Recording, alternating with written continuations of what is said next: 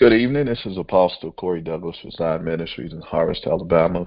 Welcome you to another verse by verse Bible study on the book of Romans. We're excited to get started today. We are going to continue our study, Romans chapter number 5, verse number 1.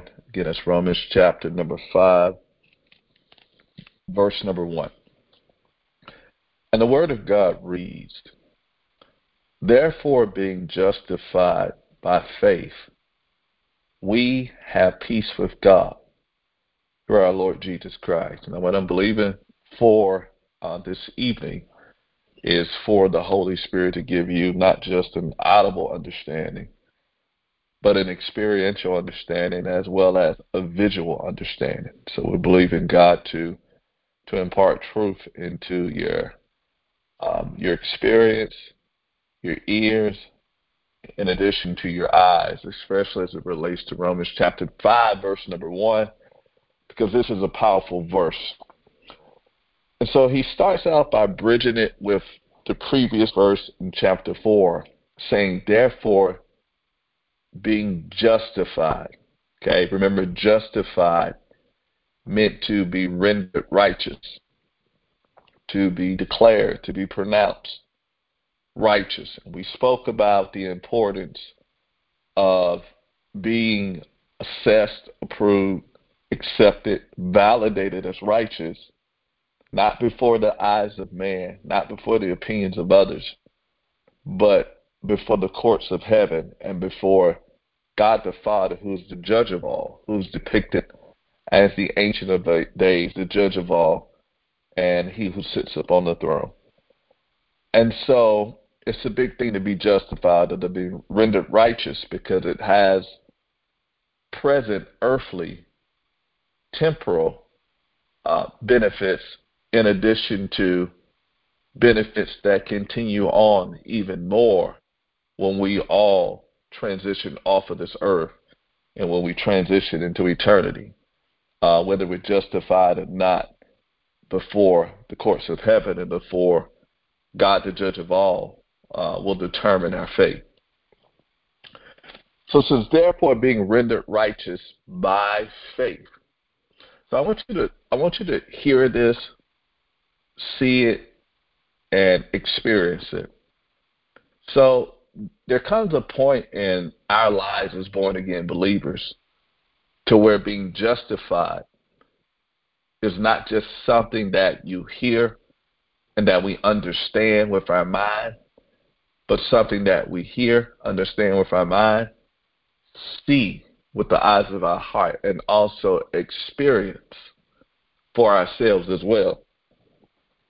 For instance, if you were charged with war crimes that you know you were guilty of and had to face, um, you can say, the International Council and give an account for your war crimes, the global community to give an account for war crimes that you knew you were guilty of, and there was um, infallible proof that you were guilty, and those crimes carried some of the most severest punishments. And there is really no case against it. This is just a matter of going through the due process of law in order to be charged and then condemned. And all of a sudden, you get before the judge, and even though we are guilty, and we're thinking about the consequences, the punishment, and what the law says we deserve, and we stand before the judge of the global community, and the verdict comes back that we are not guilty. Not only do you see the gavel and hit the canvas, and not only do you hear the words "not guilty," but at that point you also feel the relief. You feel the relief of not being condemned, but not having to go to prison. Some people may sigh, some people may cry, may scream, may shout, may fall out. Some would probably begin to weep and as and feel the pressure and the weight of the sentence of death, the accusation, and the charge for the transgression being remitted and thus being rendered righteous despite of being guilty. It brings an experience with it that brings ecstatic joy, overwhelming peace, and great freedom and relief as well. Well, being justified, when we really hear it, see it, as well as experience it, it brings the same kind of response with it. Okay? It brings the same kind of joy, relief, tears, gratitude, gratefulness, unbelievability. Okay? When we truly, truly experience this, the relief from anxiety, the relief from guilt, the relief from the the thought of being condemned, the terror that comes with it, the weight that comes with it, the heaviness of depression that comes with it. When we really um, connect our faith with the truth that you and I have been rendered righteous, it brings an experience, an unforgettable experience of a lifetime with it. And this is why Jesus came and died, so that you and I may not just hear this and perceive it with our eyes, but that we may experience it with our hearts as well. Therefore, being justified by faith. So this experience of justification, which is a truth, which is a historical fact, which is a doctrine, but it is also a spiritual reality that can and is to be experienced by the believer. So the experience of being rendered righteous or not guilty is experienced through our faith, okay? Through your faith, through my faith, okay? Now, when we look at faith, faith is the Greek word pistis. And uniquely, when we look at this word, it means to be, again, I've shared it many times, it means to be persuaded. It means to be convinced. Okay? It means to have firm conviction, okay, about a thing. Okay? Conviction is not necessarily sinful. It's just on the inside, a strong inner core stance that you and I possess from the heart concerning an issue. So we all have the ability to walk in faith. The Bible says that God has dealt to every man the measure of faith. Another definition for faith is, listen to this, the character of one who can be relied on. Okay? That is what you call fidelity, which is another word for faith. It is the character of one who can be relied on. Now, and we're still talking about experiencing justification. You have to ask yourself, as you're reading the Bible, do you believe the author? Do we really believe that the author is God? And we have to further ask ourselves, in our mind, in the deepest, most truest, and honest and sincerest place within our hearts and minds, do we truly, truly, with everything that's within us, believe that the character of God, the character of the author of every scripture that we read, can be relied on? Okay? Do we truly believe that? Because if we don't believe that, we're not walking in faith. We're not in the faith that pleases God. And if we're not in the faith that pleases God, the God kind of faith, we will not experience justification.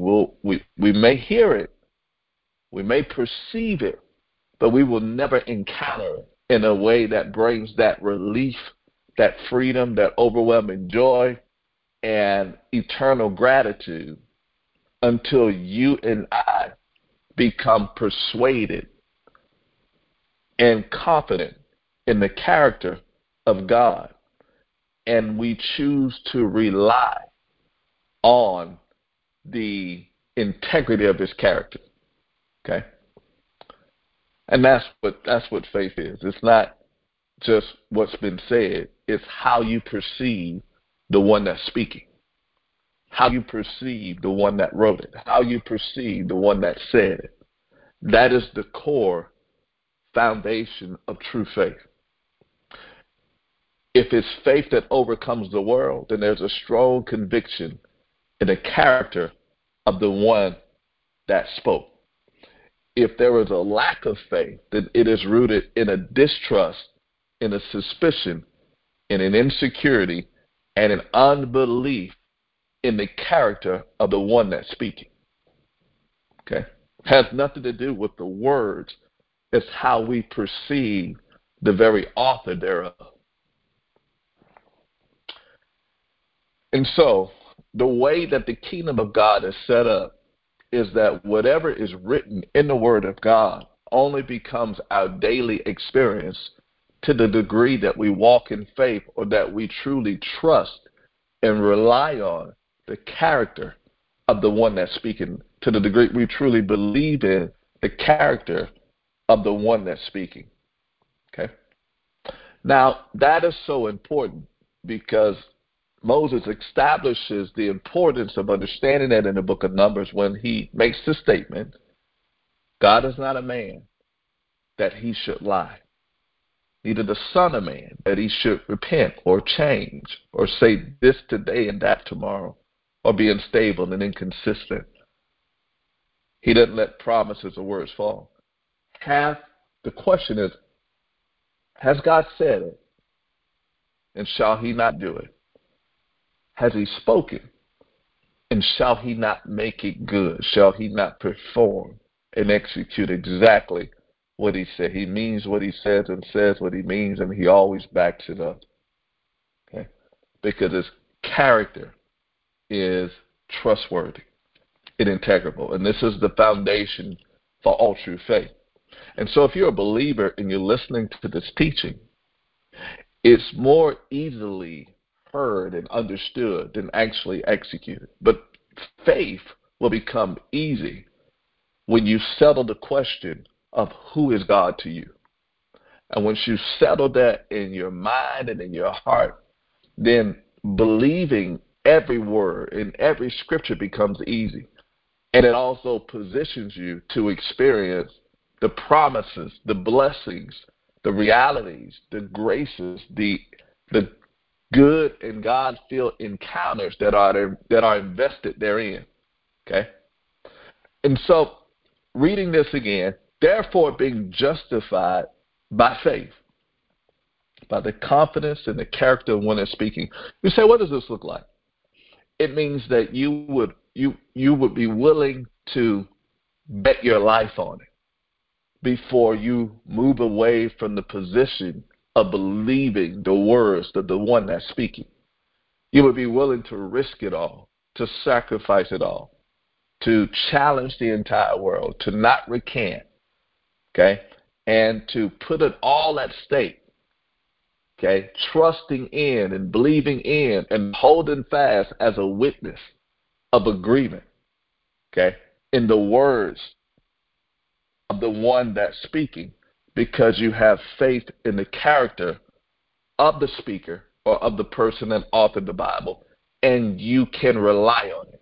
Okay? You have already perceived and concluded that they are always trustworthy. Okay? And this is faith.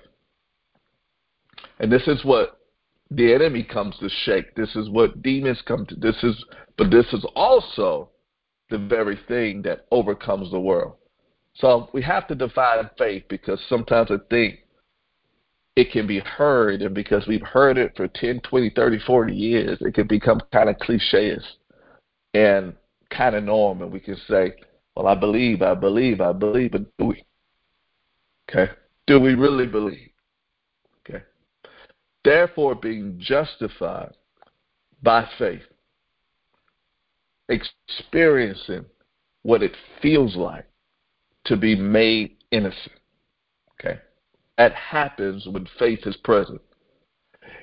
If you have not experienced that, take your faith a little step further and line it up with the definition that I gave.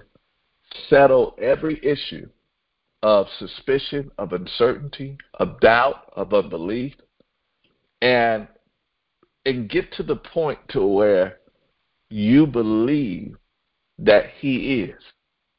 Okay? That you believe that God is trustworthy and that He is not a liar and that He can be relied upon. And listen, rely on Him. I think we have to take faith a step further. I think the work of faith is when we don't just say it, but then when we choose to demonstrate it, but we rely on Him. We count on Him in the areas that He said He would do things or that He's already done things. We take it to the bank. Okay? We cash the check. Okay? We live in the conviction that what He said is so. And that is when the heavens open. And that is when the Word of God comes alive. And that is when the experience of what God has spoken becomes our possession. So He renders us righteous through our faith so that you and I can have peace with God. Now, the opposite of peace is war or enmity, hostility, conflict, contention. So this lets us know that when sin entered the world through Adam's transgression, then at that point, okay, because of that transgression, men became, as the Bible says, enemies of God or at war with God. Now, if you study the Word of God, you'll find that Satan and his fallen angels, they actually made war with the Lamb and with the remnant of her seed, and all that carried the testimony of Jesus Christ. You read that in Revelation chapter 12. And so then the entire purpose was for God to bring His creation, mankind, to be back at peace with them, because we can't win a war against God. Creation will not win a war against God. Falling angels will not win a war against God. Demons will not win a war against God. It would be easy for God, if that was His heart and His intention, to annihilate and to destroy us all. But because man being at war against God through the nature of sin was never God's intent to be at war or to be, have adversity dealing with man, the Father never succumbed to it, but he found a way through His wisdom to bring you and I back in agreement with Him, to be at peace with Him again, at harmony, at one, okay, to be in fellowship, in sync, in agreement, okay, with Him again. And so it says, therefore, being justified by faith, we have peace. We have been brought back into unison, back into oneness, back into harmony, back into fellowship with God. And it says, through Jesus Christ our Lord. Now, let's read this all together. So He renders us innocent through our faith. Okay. After we are rendered innocent and not guilty through our faith, At that moment, you and I are brought back into right standing with God, which being at peace with God is also an experience as well. Being at peace with God is so powerful. If you ever in your past life before you were born again, you ever was just kind of doing wrong or just making wrong decisions, bad decisions, ungodly decisions, and just felt like you were going to get in trouble? You knew you were getting out there. You knew that, things are going to another level and you had no peace. Your conscience was eating at you. You had no rest, and you could just feel that, that, you know, something or somebody somewhere was not pleased with your decisions. You were not even pleased with them yourself. Stuff was scratching at your conscience, and that's what it means to not be at peace with God. No sleep, no rest, can't eat. Okay, worry, fearful, dreadful, thinking that at any day uh, it could be my last day, and I could perish and not make eternity, and constantly being reminded of all the wrong you've done and thinking and being tormented by the thoughts of paying the penalty or paying the price for them daily. All of this speaks of a person that is not experienced. Not that if you're born again, it's not yours, but we're not experiencing what it means to have peace with God. To have peace with God is not to be fearful of his judgment, his condemnation, his anger, or his destruction. It's to know not just whose side you're on, but to know and to experience how he feels about you in a positive way, by experience today. You don't have to, it's not guesswork. I'm not guessing, does God love me? I'm not guessing how he feels about me. I'm not guessing whether he is pleased, whether I'm accepted, whether, you know, the Bible says his spirit bears witness with our spirit that we are his children. So the affirmation of love, the affirmation of acceptance, the affirmation of the bond of unity between God and you is witnessed daily to your spirit by his spirit, giving you affirmation daily. But if you're not experiencing that, it's hard to have peace with God. Okay.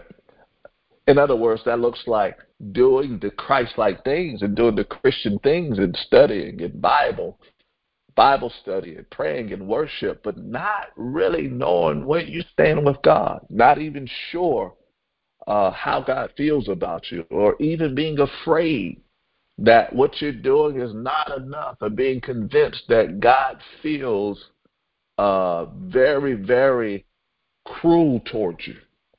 Okay, those are examples of a faith that has not yet tapped into the truth of justification and accepted, okay, the dependability, the trustworthiness of the character of the author and of the one who spoke that through faith we are justified. And that is a faith that is dormant but is not active and alive and relying on the character of the one that ordained peace. And that also brings with it torment, confusion, dread, bondage, fear, anxiety. These are all things that Jesus died so that you and I could be free from, and that we could walk in the fruit of the Spirit, which is righteousness, peace, joy in the Holy Ghost, acceptance, assurance, confidence. Okay? A matter of fact, the Bible calls it joy unspeakable and full of glory. And so Romans 5:1 is so powerful and central. It's not one of those verses that we could just read past and not really give it the respect and honor it, because it's one of those verses that if if we don't capitalize on and really allow it to come alive and meditate and embrace it, okay, and know it and experience and go on to experience, then a lot of the other things that we try to do as Christians won't work. They don't work. Okay. Um, we have to make sure that we're good with God and we know, okay, not that we hope, but that we know God is good with us. And when you know that you're good with God and you know that God is good with you, man, it gives you a confidence, it gives you a courage, and it gives you a joy to just take on the world. You don't care what comes your way, okay? You don't care how many allied against you. You don't care what you lose, what you don't have, what you gain, who said what.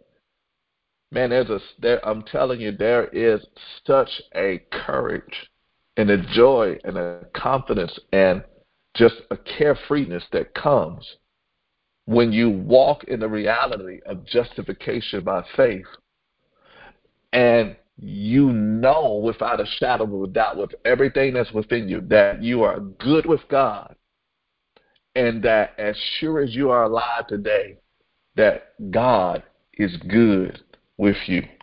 Okay? In other words, he has nothing against you. Okay? He is approved of you and not disapproved of you.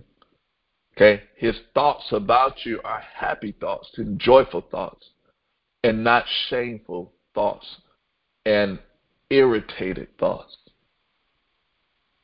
And this is why it is important, because this is the doorway. This is the entrance into not just relationship, but consistent, unbroken fellowship with him. It is also the entry level to true Christian growth and true character and Christ-likeness as well. Okay? It's the beginning. Okay? And so it says we have peace with God through our Lord Jesus Christ. So peace with God is our possession. So he justifies us to give us peace with God, harmony back with God. But I want you to picture yourself walking. Now, peace with God is your destination. In other words, if you can perceive that God is there, and through the power of faith, you step through a doorway.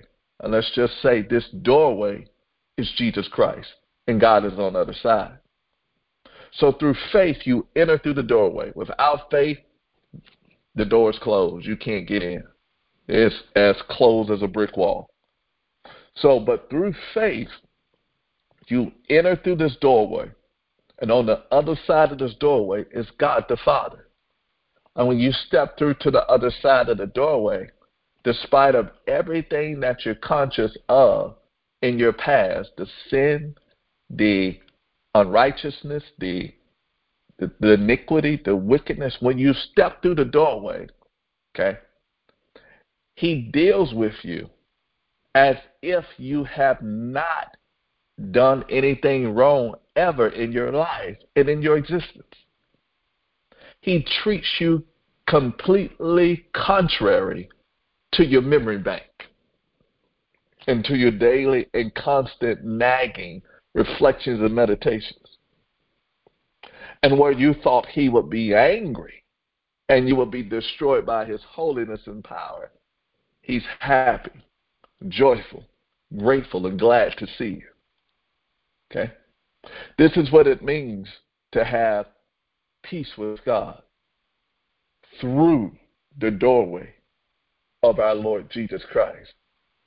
Knowing that when you step through that doorway by faith, you leave your sins, the remembrance of them, the nature, the old man, the consequences, the penalty. You leave all that on the other side of the doorway.